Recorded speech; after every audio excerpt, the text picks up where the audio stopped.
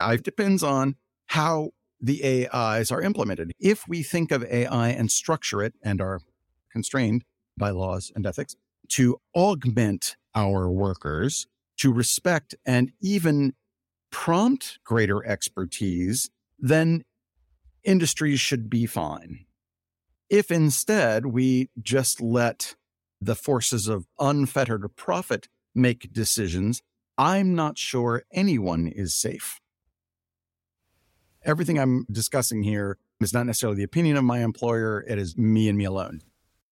Hi, Jacob here. Today, we have a really important topic to discuss. We are looking at what happens when technological progress makes us as a culture and society forget how to do things that were previously seen as a core skill.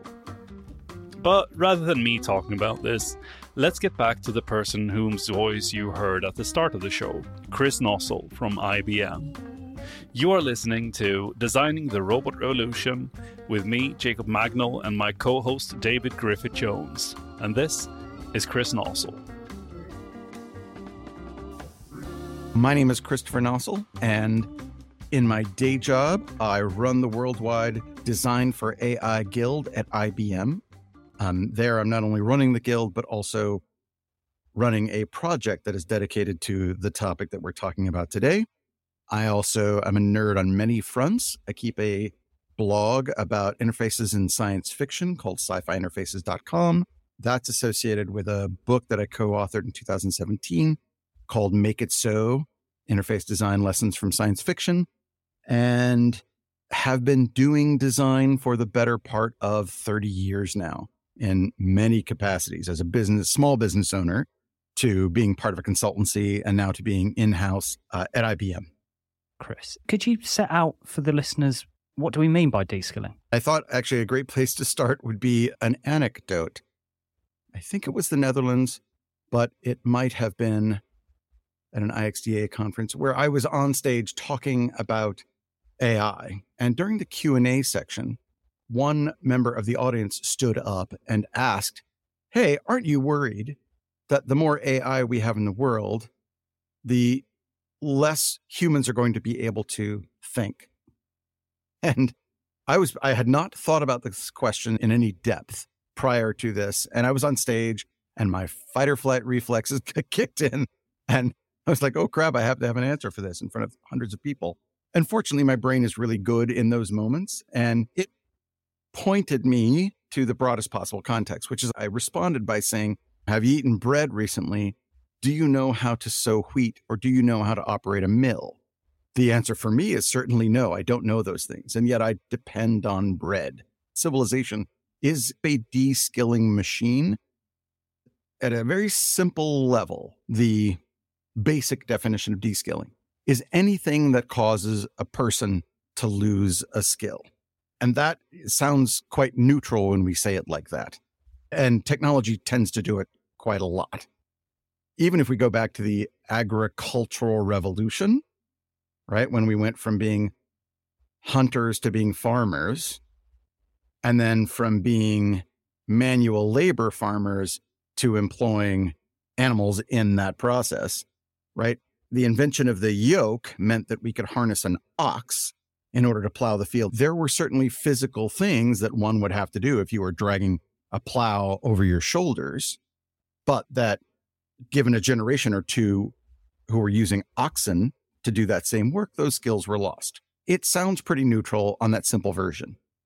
But there's a more complex version that is coming to light right now with the advent of AI, and that is the systemic cause of the loss of skills, and especially in a given workforce. So we can go back to history and take a look at the Luddites, who have been corporate washed into this caricature of what that movement was about at the time. Certainly when I was growing up and I heard the term Luddite, the way it was being conveyed was people who were unreasonably afraid of technology. Because we all know that the Luddites attacked looms in factories in France and in the UK. And that story was, oh, they were afraid of technology. Ha ha ha, isn't that so silly? But in fact, what the Luddite movement was about was partially about the labor rights of the workers who were afraid that the mechanization of their skills meant that they would no longer have leverage in conversations with the business owners. And so the introduction of machines into what was once hand-done labor is a deliberate deskilling, which is the complex version. And in fact, if you just do a Google search for deskilling, a lot of what will come up is a Marxist critique of technology, talking about the differences between capitalists who have a vested interest in treating the labor force as replaceable cogs, and labor, no, we're humans with a standard of living and we want to have good lives. And part of our bargaining chips is our skill. So simple version is anything that causes you to lose a skill. More complex version is systemic causes of the loss of skills. One reason why we wanted to hear your thoughts on deskilling is because we heard you speak about this a while back, and you suggested that artificial intelligence, or AI, might not just accelerate the deskilling effect, but also transform how deskilling occurs and how occupation it impacts are affected. Could you unpack this complex phenomenon for us and help us understand the nuances of how AI might potentially change how deskilling happens in a workforce compared to when other technologies have done the same? The speed at which AI and even AI agents are increasingly more powerful and available to us is mind-blowing, right? ChatGPT only really came out around November of last year, and literally entire industries are pivoting to adjust to that. So yes, speed and scale are massive. And certainly the infrastructure is there for AI to both be an output for people, but also for people to use because it can hop onto phones. That sounds over anthropomorphized, and I don't want to do that. People can access AI from their phones now. Right. And that means the world has access to it. So there's a third aspect, though, that I really want to point out that's important. And I think as important as the speed and the scale of AI. And that is that the technologies that preceded AI, and again, here I'm going all the way back to the agricultural revolution until now, were labor-saving devices, meaning physical force. So the yoke that we were talking about earlier saved the farmer from having to pull that plow themselves. Another example, a mill would use water or wind to save somebody from having to push a pram in order to grind wheat. All those technologies saved physical labor, even like the automobile saved the horse's labor. But AI is a thought-saving technology, and that's where it's radically different. And in the context of deskilling, it can mean that the habits of mind with which we do a thing become atrophied, and we lose that skill of thought, which we've never faced quite as much culturally before. Scale and speed, yes, but also thought-saving is a tricky and troubling one. Is it too early for us to see the effects of this deskilling in certain professions, or can we actually start to see things happening already so we can start to identify professions or industries where this is a specific threat? That is a fine question, and I'm going to give a caveat answer and then some other answers. The caveat is that deskilling is not a moment in time, and so it rarely makes news, right? The loss of skill never happens over a moment or even with the introduction of technology. It happens over like a generation of using a technology and no longer performing a skill or no longer performing a task, which deskills the user. So it's really hard to say, yes, let's point a finger down and some journalist can say, we can see that effect now, which is part of why it's a hard concept to wrap your head around. There is an apocryphal story. I am going to do what I promised myself years ago I would never do, and that is to tell this story without a source, because I have looked for the source in the recent past and even gotten my team at IBM to try and help me find this source, and we cannot find it. I recall reading somewhere that in the 1950s, that there was an auto manufacturer who had introduced robots into a factory floor. And at first, the productivity gains on that factory floor were massive because robots were faster, more precise. And the people who used to do that work were now managing that work. And they could watch the factory floor. They knew how the things were supposed to get made. And so when things were trending poorly, they could stop the factory floor, correct what needed to be corrected, get things back to moving. But when those people who used to do the job began to retire or to leave for morbid reasons, a new generation of robot managers came online. And even if they had a little while to apprentice, they no longer had that embodied knowledge of what it was to make the thing. And so they could not foresee when problems were coming. They could only respond. And they had a much harder time in recovering from problems on the factory floor. And so all of the productivity gains were lost, and they scrapped that early robotic factory. We're back to it now because we're smarter. We have better technology and sort of things. And again, I cannot source this story. It is burned in my mind as if it is truth, might be apocryphal, and I've looked for it and I can't find it. But let's take that as a fairy tale to exemplify how it takes a generation to lose a skill. And it's unlikely that that's going to make news because it's a hard story to tell, as you can tell. I'm like on minute 5 or whatever. The thing that does tend to get news is layoffs. That's a moment in time. That fits journalism. I don't know if you have heard this, but BuzzFeed News. Having the title of BuzzFeed makes you think of listicles and meme articles, but they won a Pulitzer.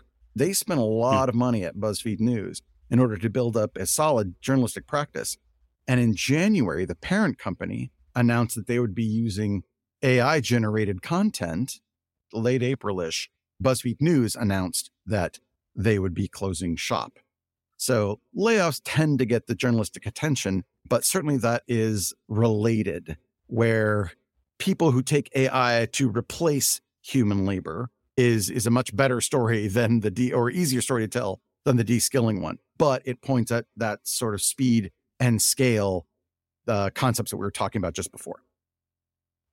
Different occupations, knowledge work primarily. How sensitive are we as knowledge workers? If you had asked me a year ago, I would say journalists are never, ever going to be replaced. That's looking to be less and less certain as we go. I still feel like there is some merit to that standpoint. If we don't have journalists, it's very hard to trust the generative AI to do news well because we don't know what they do and why they do things. So in of itself, it's not really journalism. Yeah. And so that introduces the important caveat to this answer, which is that we ought not to lose journalism. But even though individuals can have lots of foresight, as a species, we tend to be really reactive. People's livelihoods are on the line. And I don't want anyone in the audience to go, oh, I'm safe. I don't need to worry about this. Or the opposite. Oh, my God, I'm under attack when nothing comes of it. So please, I am not a prognosticator. I'm cautious about that. But given that as a species, we tend to be reactive and not proactive, and even as cultures, we tend to be reactive and not proactive, I suspect that's what's going to happen in the case of BuzzFeed News is that they are going to be using AI and plodding along because it's good enough for a lot of things until it's not, and there's some massive consequence. And then I suspect we're going to have to reinvent journalism again, right? Where we understand, oh, that's right. It's the fourth estate. We have to have it in order, and it has to be independent and well-funded and not funded by the government in order to keep corporations and governments honest and true to their word and accountable to their word. So I think that's going to be coming full circle. Unfortunately, there will be pain on the way there. But there's a more general question that you're asking, which is, right, what industries largely are safe? And even that answer depends, because it depends on how we constrain business and how we even constrain normal citizens who are toying with like open source AI, right? If we had laws on the books that says things like, hey, if you replace workers, you have to provide them job mortgages, which is it's a concept that's not talked about a lot now, but certainly as of 10 years ago, it was on people's minds. But that's the idea that if you replace somebody, you owe them money as a permanent retirement because you replaced them with technology. Or UBI, Universal Basic Income. UBI is probably more of a help when jobs are replaced. Deskilling is a little more insidious because it just results in a race to the bottom. When we look at it from a Marxist perspective, the effects of deskilling are often a disempowering of the labor force. And that means a race to the bottom as far as salaries are concerned, a race to the bottom as far as other benefits, less leverage in labor negotiations, and so a lower quality of life. And even if we believe Daniel Pink, who speaks about autonomy, mastery, and purpose as being the keys to happiness in one's work life, the deskilling begins to threaten mastery in a very significant way. Because if we wind up just being babysitters to an AI, we're not masters. We're not the actor. We're the supporting actor in the thing that's going on.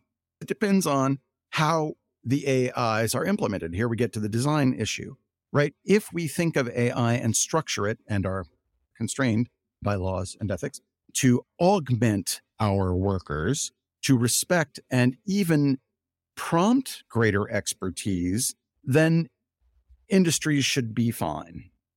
If instead we just let the forces of unfettered profit make decisions, I'm not sure anyone is safe.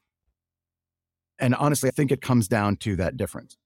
Certainly as a designer, my role in all this is to both design things that do augment humans rather than replace them, and to try and spread that as far and wide as I can, and even raise issues and awareness of this pernicious tendency of technology. The industries that I think are highly physical probably benefit themselves most to augmentation rather than replacement. Baking, ceramics. Even though there are industrial versions of those same things, if we as citizens choose to spend our dollars, vote with our dollars for those handmade products and support those people, and that's a luxury because they're often a little more expensive, but that helps ensure that those very physical things aren't replaced by robots and AI. We've spoke a lot about this when it comes to writing, May and David, that the analog in writing for a factory job is social media posts. And it turns out that ChatGPT does like exceedingly well. It's massively good at doing that. Where it's not so good is when you write a longer form article and try to make that intelligent. And maybe not so connected to deskilling, but are we at, and you can't prognostize that or future cast that, but that's the worry, right? That's the worry from all of us in knowledge work, that we will come to a point where I don't actually have to bring an excellent draft and then churn through meticulously to create something that is actually both readable, but also has that agency that stems from my understanding of the topic. How do we process that in order to, it's such a trauma to think about this. Entirely. And we should caveat our conversation that ChatGPT is not good at it now. Right? Yeah. As we've talked about with the speed, there are certainly business incentives for OpenAI to make it better and better at long form writing. And so we could talk about the near term where, we wipe our brows of sweat and say, at least when it comes to long New Yorker style articles, humans still rule the roost. But over time, that's going to be less and less true. I suspect large language models and foundation models, ChatGPT and IBM announced Watson X, which is its foundation models, and I'm eager to get my hands on it. But those technologies are going to improve over time. And we have to think about, what does it mean? I think that from a cultural perspective, and deepfakes also touch into this, humans are going to have to build a bullshit detector that is hair trigger. I haven't seen a perfect generative AI yet. Midjourney with its images, there's always something a little off about it. And even though artists, I'm sure, are going to respond to Midjourney in the way that artists of prior centuries responded to photography, there's that older story of painters thought that not thought, that's horrible framing, but let's go with it in light of anything else. Painters worked towards making photoreal things in painting until photography came along. And then the question was, wait a minute, that thing can make a photoreal perfect, a perfectly real representation, or in the matter of minutes, why even have painters? And of course, the answer was shallowly color for a little while, and then we invented color photography. And painting had to respond as an industry. And it was like, we can do things that camera, that device cannot do. So abstract expressionism came along, or even the painterliness of expressionism. Let's let the medium speak out in ways that highlight its difference. And I suspect that image makers of the coming generation and of the present generation are having to respond to that now. Wow, if Midjourney, for instance, can make these images so quick, what is it that I can do that it can't? And I suspect the same thing will happen with writing. When it comes to just spitting out fast fact-based articles, descriptions of sort of known domains, why would we want a human to write that? I seem to recall that sports writing was fingered by some thinker as a really easy domain for AI because it's all so-and-so scored a goal in the third half. That doesn't take a great deal of creative genius or even human agency to write. You're just reporting out basic facts. So both the topics that we write about and how we write about them, I suspect, are going to have to respond. I don't want to prognosticate about what that is, but I feel certain that pressure is on and that humans will respond in good ways to understand what it is that we can do that the technology just is not. I have a higher level of confidence when it comes to artists to respond. But when we go to more critical jobs and professions for society, and not to underestimate the importance of a healthy culture of artists. But lower down in the Maslowian hierarchy, you're saying. Yeah, but if you more look about at our physical safety or food, yeah. Yeah, if you look at civil engineers and architects, like even lawyers, accountants, and we see a future where huge amounts of their work is taken. You have the first moral, ethical, political view on, is that acceptable? You can make arguments based on your political views and other views that actually, do you know what? I believe in the free market. If it's cheaper to have automated civil engineers and architects, let that happen. Yep. And people lose their jobs. Don't really care. It's the free market. Change jobs, go and do something else. That's a political thing. Yep. Two potential scenarios that come off of that. One is that it's gone, it's automated, but we're still able to understand what these AIs are doing. There's another scenario, which is maybe where we're heading towards right now, because we're not insisting on explainability, that we just, in this future, we don't even know how this civil engineer has come to that decision to build the bridge that way, and there's no way for us to do it. We're already there. Civilization, because of the specialization that it entails, already de-skills us in some fundamental ways. If my daughter, knock on wood, broke her arm, that's a horrible thing to say, but right, I have to head to the hospital. I do not know how to reset a cracked bone. But if we lived in the 1700s on a farm, the notion of rushing to the hospital would be ridiculous. There would be knowledge in the community and hopefully in individuals on how to deal with those kinds of crises. But I live in a world now where I can reasonably expect to call an ambulance or to get to a hospital in order to deal with medical emergencies. So to some extent, yep, we're already there, and we're all on a flying carpet called civilization that should the power grid go out or the worst threats of climate change come true, we're all a little bit screwed, and only survivalists and the Amish are well situated to make it through that bottleneck. Let's first start there. We're there, and AI is only going to be another layer on top of that and on top of the technologies and even civilization, which we can talk about in this context as a technology in and of itself. So it's just another layer. As we talked about before, I'm a little worried about that layer because it's not a labor-saving device. It's a thought-saving device. But we do have to admit that there are some things that humans do which are tedious. And even if people are paid to do it now, society doesn't have a great deal of benefit to having that be a manual thing. Here I'm thinking of things like lamp lighters, right? When street lamps were run by gas, there was a paid profession of somebody whose job it was to, at night or in the evenings, go up and light each lamp individually, or I guess it was a team of it.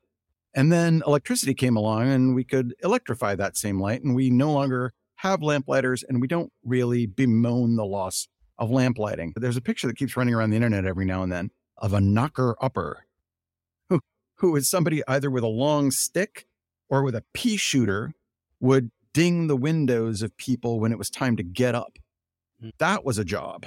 It's no longer a job because we have alarm clocks, either mechanized or electrical, and nobody bemoans that loss either. So we do need to distinguish in our brains what are the things that we are okay with humans still doing. And that sounds like a judgment call, and I suspect it won't be a top-down decision, but somewhere in there it'll fall out that we're like, no, we really want to keep this human, right? Nursing, we want that to be a human contact. I want a human to teach my young children in school and even pretty far up into their education. And I'm not sure we ever want that to really be just an AI thing. I think the free market is a dangerous, or market essentialism is a dangerous way to let things go, because that is what causes us to be reactive. And reactive at the scale of AI is going to be disastrous. And in the context of deskilling, it's going to happen to generations like the boiling frog problem. And I don't mean to throw that out lightly. That's a metaphor that's pretty common here in the United States. Should I explicate it? Why not? The idea is that a frog that is dropped into boiling water will hop out. But if a frog sits in water that is where the temperature slowly raises, they will not notice the change and eventually be boiled to death. And I don't know whether that's true or not, but the metaphor is out there in the world. And deskilling is that boiling, that slow raising scenario. And if we just let the market decide, we're going to have a bunch of boiled frogs and not be able to recover from that short of violent, bloody revolution, which of course is the Marxist response to what may be a capitalist question. If someone who did believe in the free market said, I get it, Chris, I see the risk, but we're going to make everything explainable. So the knowledge isn't going to be lost. We're going to make sure that a human can go in and actually understand it. And if there's a problem, the AI can tell them how to do it. Does that solve the deskilling problem? That is a different question, and one that I'm super excited to talk about, and I'll try and be short this time. I do believe that deskilling is partially a design problem. We already have models in the world where we work to maintain skills that we're not necessarily using all the time. My husband was telling me on a cruise ship, I've never been on a cruise before, but he has. And he says one of the first things you do in a large luxury liner is you come to understand what your muster point is. So if you hear an alarm, everyone knows this is where you go to be counted and get on a lifeboat. How many times does the boat sink? Hopefully never, but you still have to go through that drill. I believe that we have good models for maintaining skills that are already out there in the world. It gets more fun and nuanced when we talk about software design and AI. But yes, I believe that there are design interventions where we can say, hey, user, you don't have to let the AI handle it, or you could even be a little more heavy-handed and say, right now, we're going to practice this skill. Essentially, it's a fire drill for when the AI goes down. Let's go through that as if the AI weren't here, get even some AI assistance during that phase, and then go on with our day. Of course, we can't do that all the time because then we lose the benefits to efficacy that AI promises. But at least that human has maintained that skill as a fallback. And so I not only fully believe that a lot of deskilling can be solved with good design, but that it is important and beholden on us as designers to understand those patterns and push for them in the products that we work on and services. And in fact, in full disclosure, that is what I'm working on at IBM. The patterns that we're doing for the software that IBM sells to other companies, very few consumers would know about them because we are a B2B company. But as soon as I have those approved, I'd love to talk about those in detail. But I can't yet. And the short answer until then is yes. I think a lot of it is a design problem. If you do these drill type of exercises, you also get a degree of understanding of what tasks you have to go in and solve in that software, where you explore the different ways of doing the thing without having the AI support you fully. Is that also a way to get to that transparency problem? When you pull the agent out of the equation, yes, it causes a lot of cognitive challenge to the user who's, oh, wait a minute, how did I do this? And that discomfort is what often drives learning in the real world. And boy, howdy, am I not surprised that our conversation is going here, because in my work, what seems like a simple problem, deskilling, suddenly gets into phenomenology and the way human brains learn. But yes, that is the moment where suddenly you don't have the support and you have to figure it out. I read an article in the last month or so where somebody was saying ChatGPT can write code. How, expert programmer, do you regard that code? And the article was doing a lot of interviewing of programmers, and they said, you have to treat it like a junior programmer. Its code is pretty good. A lot of it's cribbed off of the internet, of course. And so you have to be able to evaluate it for soundness. And oftentimes what the human programmer is doing is becoming an architect and putting those pieces together in reasonable ways or effective ways. But the interesting bit is that it takes the human expertise in order to evaluate the output of the AI. And I think the big risk when it comes to like formal education is that we start teaching ChatGPT or generative code creation from the beginning, because that is where the deskilling will be systematically enforced. You can't start with the generative AI. You have to start with doing it and knowing it yourself. And then you're like, now you're equipped to work alongside a kind of dumb but really fast partner who will occasionally need to be slapped down. I have a concern about formal education and how it's going to respond. They're smart people, so I'm sure they're going to respond well. But even in like corporate training, do people say, welcome to your new prompting job, which sounds awful to me. We should apprentice to humans first, get good at the thing, and then the explainability of an AI doesn't become secondary, but the human is not dependent on it, right? Oh, I have real world knowledge that I can bring to this. And yeah, the AI can do its best to explain, but the final arbiter of soundness is the human. Seems to me like there needs to be like a cultural almost zeitgeist in order to get to the point where we can influence higher education to do that. From my perspective, there are three ways to go about that. Yep. Either we get together as a society, as multiple societies, and we decide that we value this and we want to get ahead of this and treat this as a problem and then solve it in maybe the way that you said. Or we have a top-down decision where we realize as a government that if we don't get ahead of this and clamp down on it, we're basically going to lose all resilience in our societies. Or to me, the last path that we have is chaos. and complete and utter. How do you see that? Am I missing something? Am I too black and white in this?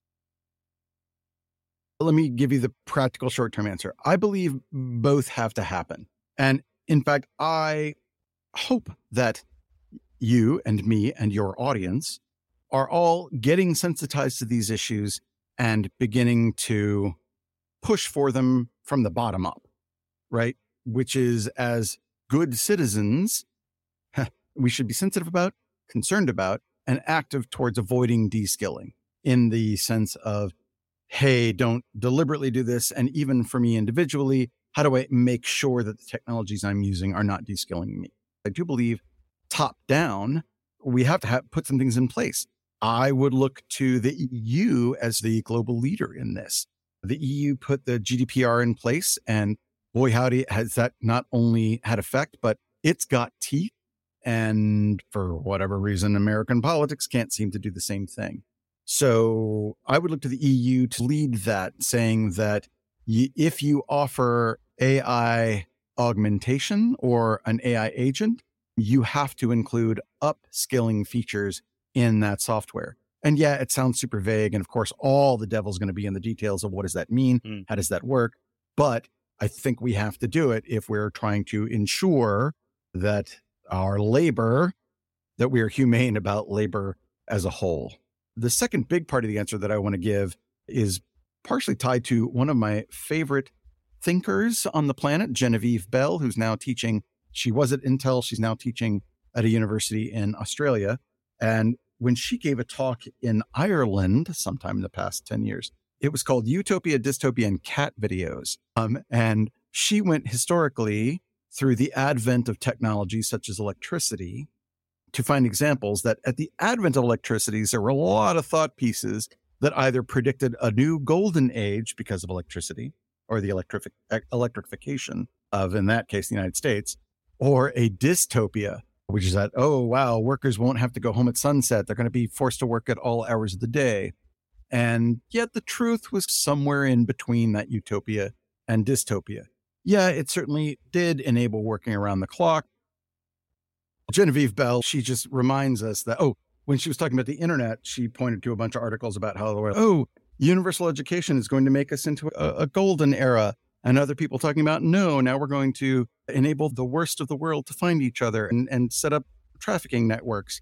And she says largely both of those things came true, but the biggest effect is we have this universal information engine and we use it to watch cat videos. She says the prognostications ahead of any technology wind up being more nuanced than we are equipped to foretell. And so I expect the same thing about AI. Like, I want to think about both these horrible dystopias where we're all de-skilled and interchangeable cogs in a capitalist engine, or the utopia of, wow, we all do the best work and come to be our fully realized selves because these agents are helping us. But the truth is probably going to be somewhere in the middle, some mix of them all. Do you see any positive collaborations between private, public sector, or groups of private sector who are coming together and starting to get momentum behind this de-skilling? Two answers. The first is I love that ethics have been on the table for the past 10 years as a major topic and a major concern, and lots of companies are committing to ethical behavior, and I believe that this would be entailed.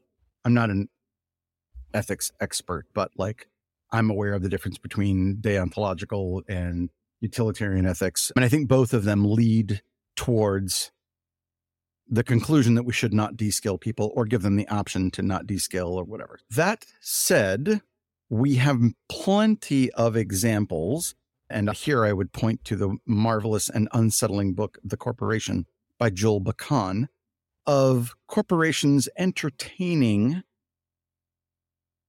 ethical stances as long as it results in profit, and the minute that it no longer results in profit, abandoning those completely. If we are to take Joel Bakan at his word, we cannot depend on the largesse of corporations in order to do that.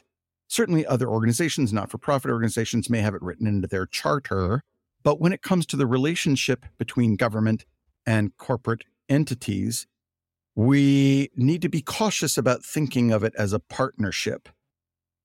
If we believe that government is a stand-in for the best interests of its citizenry, then it needs to have an authoritative relationship to corporations, not a partnership one, because corporations have so much more resources and perverse incentives to do wrong things, whereas governments are ideally structured to have good incentives to do the right things. And they need the authority to be able to say, no, you're doing wrong, and not have the break in that relationship cause suffering. Whew, that's a long way to go. But I would say, yeah, I would love to see it happen, but I don't think that we can depend on groups of organizations just doing the right thing because they're good people. Now, this is also coming from a United Statesian perspective. The EU is much more of a leader in this way. I think that you have a much better educated and forward-looking citizenry, and the things that I've seen around AI from the EU are much more promising. So there's these different ways that we can help make sure that we're not de-skilled. Mm-hmm. If one of our listeners is there thinking, what can they do as a designer? What are some of the things we can do now without having to hope that the governments get... Yeah, it's a great question, and ties into that notion of sort of design agency that we talked about before. So certainly I would look for, if I was a designer, not already working on this topic, look for opportunities within the products and services that you design. Are you taking a task over that a user could do or used to do themselves? That's part one. Part two is, okay, so if now AI is helping them do that thing, how often does the AI go down, and what are the consequences when it goes down? Sorry, I swear to you, I'm going to get back to that thread. But there's another piece of media that came out last year that kind of blew my mind. So there's a children's show out of Australia called Bluey. Are you familiar with it? I see nods. If you don't have a small child around the ages of 3 to 5, you may not have ever heard of it, because it's really a show built for them. But I'm not going to fanboy too much. My household loves that show, even though it's really targeted at our 5-year-old daughter. But Bluey is a story of a family of dogs living in Australia. I think it's Sydney. And they're just dealing with life as they go. But in one particular episode, and the whole show is told from the children's point of view, so some of the characters never have names other than like Jack's dad. But in this episode, Jack's dad is taking his daughter to go pick up Jack from school. And he gets in the car, he puts his Google Maps on, and he starts following his way to school, and his phone dies. It runs out of battery. Doesn't have a charger in the car. And so he pulls over and he's, oh, crap. And his daughter says, what's the problem? And he says, I don't know how to get there because I just turn on Google Maps and I zone out. And so the entire B plot of this episode is Jack's dad having to not only find his way to school, but refigure out how to get to Jack's school. And it winds up taking him across the outback, and they have wonderful adventures, and Jack gets picked up roughly on time. But this was an example written in a children's cartoon about de-skilling, right? Jack's dad had pushed off wayfinding to this app, and this story came to a positive conclusion, but not all such stories would. So check out the episode. I can't remember the name of it, but if you search, I think, for Jack's dad, it should come up. But anyway, that was a pretty good example of that de-skilling writ in popular media, and shows an example where the consequence was pretty dire, or could have been dire. So as a designer, look for those opportunities where your users are handing off a task, and where when the supports go down, the consequences are dire. That's the moment where you need to pay attention from a design perspective. That's the opportunity where you can encourage practice. Because if de-skilling is the loss of practice, what do you do to combat that?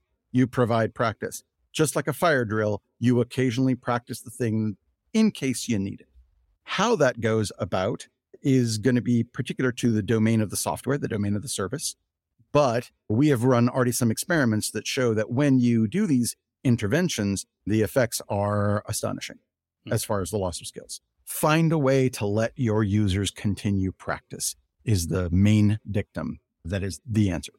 So I really like that. It's very clear, actually, the things. It is look at what tasks you're handing off and taking away, be conscious of those things, and then ask, as a designer, ask what happens if it goes down. Very good principles. This is making sense to me. I can see that applied in what I'm working on, actually. Oh, great. It's a good perspective.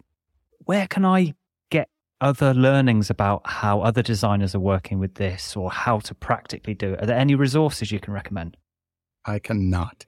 When I first running this design for AI Guild across IBM, we asked the question, okay, who has ideas for projects? And I was like, oh, I have one. And that project's been going on now for about a year and a half. But the very first thing that my team did was, great, let's not reinvent the wheel. Let's go out there and find writing on this subject. And we cannot find it.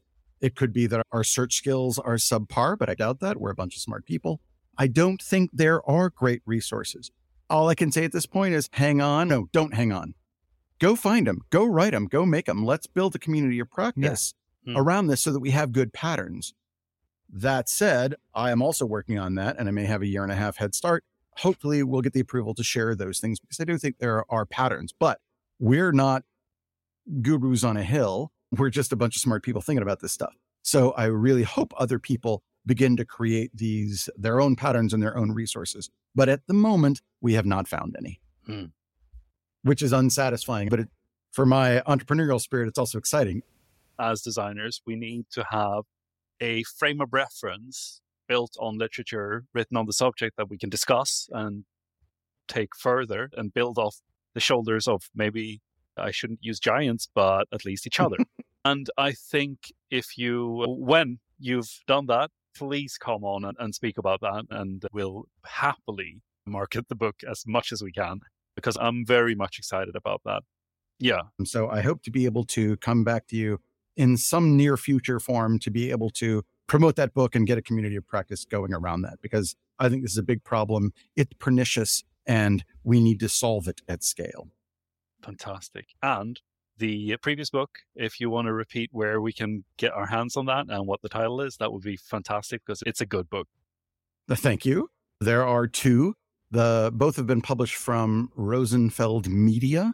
The first is Make It So, Interaction Design Lessons from Science Fiction, co-authored with Nathan Shedroff. It's a bit of an old book, but you can also see the website at sci-fi-interfaces.com that I took since publishing the book. And the second book is called Designing Agentive Technologies, AI that Works for People. And it's about that subset of AI that does work for people. It touches briefly on the issues, but I didn't have vocabulary around deskilling. So it will be tightly related to that, but it will definitely be its own big, deep topic.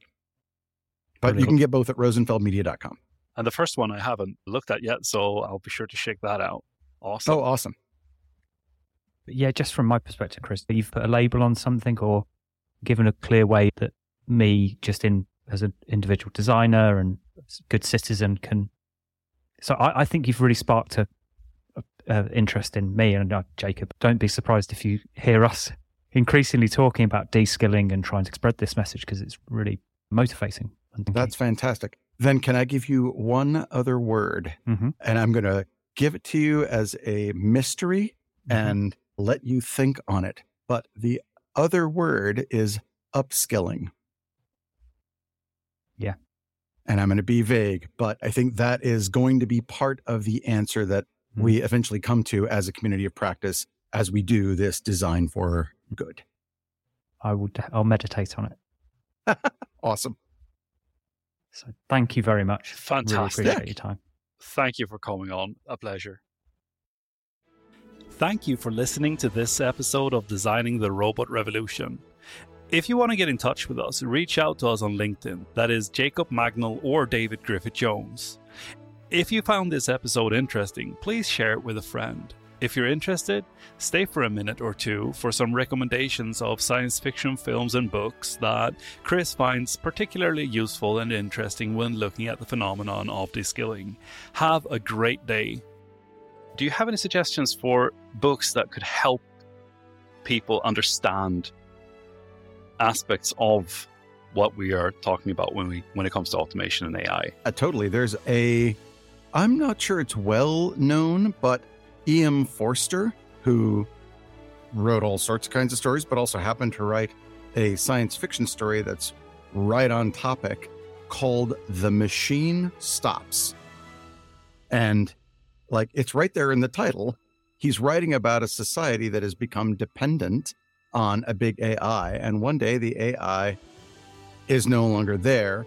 And the story sort of approaches the consequences that's going to happen to this society that is so totally dependent on the machine. So that is what we're talking about.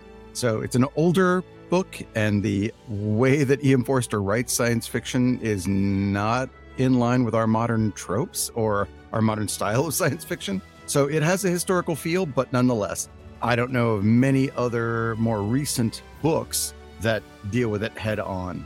There is a movie, if I can make a movie pitch. Yeah. Okay. Yeah. Are you guys familiar with the Mike Judge film Idiocracy? Yeah. Yes. Okay. So you'll recall the scene, and just for the listeners, if they have not seen it, there's a scene where Joe has woken up from a 500-year slumber, and he drowsily stumbles into the lobby of St. God's Hospital. And he speaks to the triage nurse there. And her name is Biggies for reasons of comedy.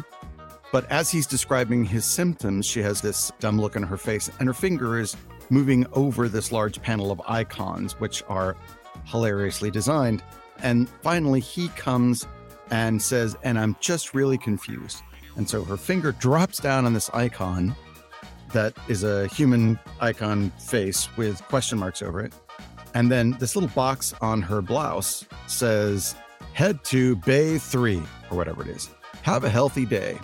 So she doesn't even have to say anything, but he confusedly walks away. And the thing that struck me about this scene when I saw it, and it really stuck with me, I couldn't stop thinking about it, was that device would pass a usability test. Right? If you said, hey, did you find the button okay? Did your served customer get what they need? All the answer is yes.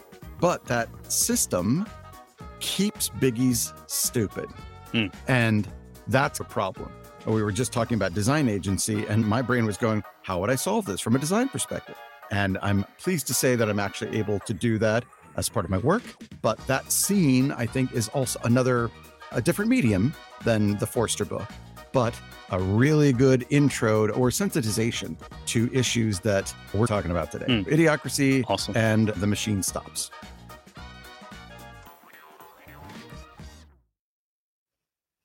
So, Jacob, it's a couple of weeks ago that we spoke with Chris.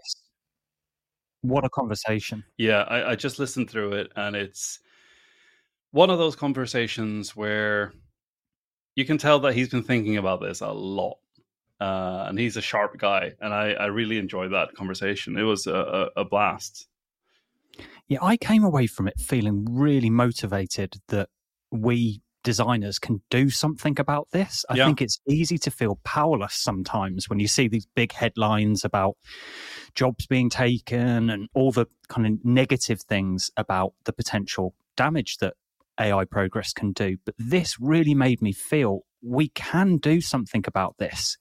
And just by being conscious of the threat of deskilling, and when you're doing an AI initiative, to call those things out, visualize what impact it's going to have in terms of this automated service is going to take away certain skills and make sure those are seen, make it visible. That's something we can and should be doing. And I found that just very motivating. I think you're right on the money there. I think just being aware of things is the key here, because I did not think about deskilling before I heard Chris talk about it a couple of months back now. And it's such a sneaky little concept. It's not, as Chris said in the interview, it's not about the big headlines and the loss of job. It's actually about our ability over generations to do things. Yeah, I mean, he said civilization is a deskilling machine. This is a natural part, but what's different this time is that it's to do with knowledge. And so we are going to be, if we're automating these knowledge roles, these tasks that currently knowledge workers are doing, we run a severe risk of losing that knowledge for good. So we need to actually, and as Chris alludes to at the end of the interview, it's not just, don't just think about de-skilling, think about how when you're doing these initiatives, you can actually use it to upskill. So we actually make sure that the people who are working have the competence, the workforce, the business, the organization keeps these skills, these knowledges, because we have to be resilient for if things go down, or be prepared for all the scenarios that could happen once you have more automation in place. Yeah, and I think also there's an aspect of quality, because we have to be skilled enough to be aware of how something is created that is good. If we take just writing a simple text about something, it takes a lot of training. We need to write consistently. And I think already people are writing and reading less than maybe they need to in order to be very proficient and be very productive in this field. And in order to control the AI and use it as a tool, as a maybe a partner in these tasks, we have to make a conscious effort to actually put down those keys on the keyboard and write things. Or maybe I'm wrong. Maybe we can learn that in other ways. Maybe verbal communication, the telling of a story will become, but then it's a storytelling issue. So we need to figure out how that can look. And I think, as you said, design is definitely the way to go. That's the way how we get to a place where we can do this really well. It's interesting, isn't it, that this IBM have clearly developed their thinking in this. They seem to be really on the front foot, which isn't a surprise when you look at the pedigree and heritage of IBM when it comes to AI. But if you think about it now, so many more companies, almost every organization now is a creator of AI and automation. And so it has the same challenges. And so all organizations need to develop their thinking, I would suggest, in line with the likes of IBM to account for these types of considerations. Yeah. And I think that, a lot of skilled workers in industry are going to retire within the next 10 to 15 years. If we replace a lot of their tasks with them overseeing automated tasks, we're going to end up in a situation in 10 years where we don't have those workers, as Chris was talking about. I think that's a really likely scenario, that we're going to end up in a situation where we can't really do that quality control within just a couple of years. Thanks again. So, listeners, what are your reflections? Do you see how this could be something that you bring into your work? Let us know. Get in touch with Jacob or I via LinkedIn. And if you like this episode, feel free to share it with as many friends as you like. That's the best way that you can support our podcasts. You have been listening to Designing the Robot Revolution with me, Jacob Magnol. And me, David Griffith-Jones. Have a wonderful day.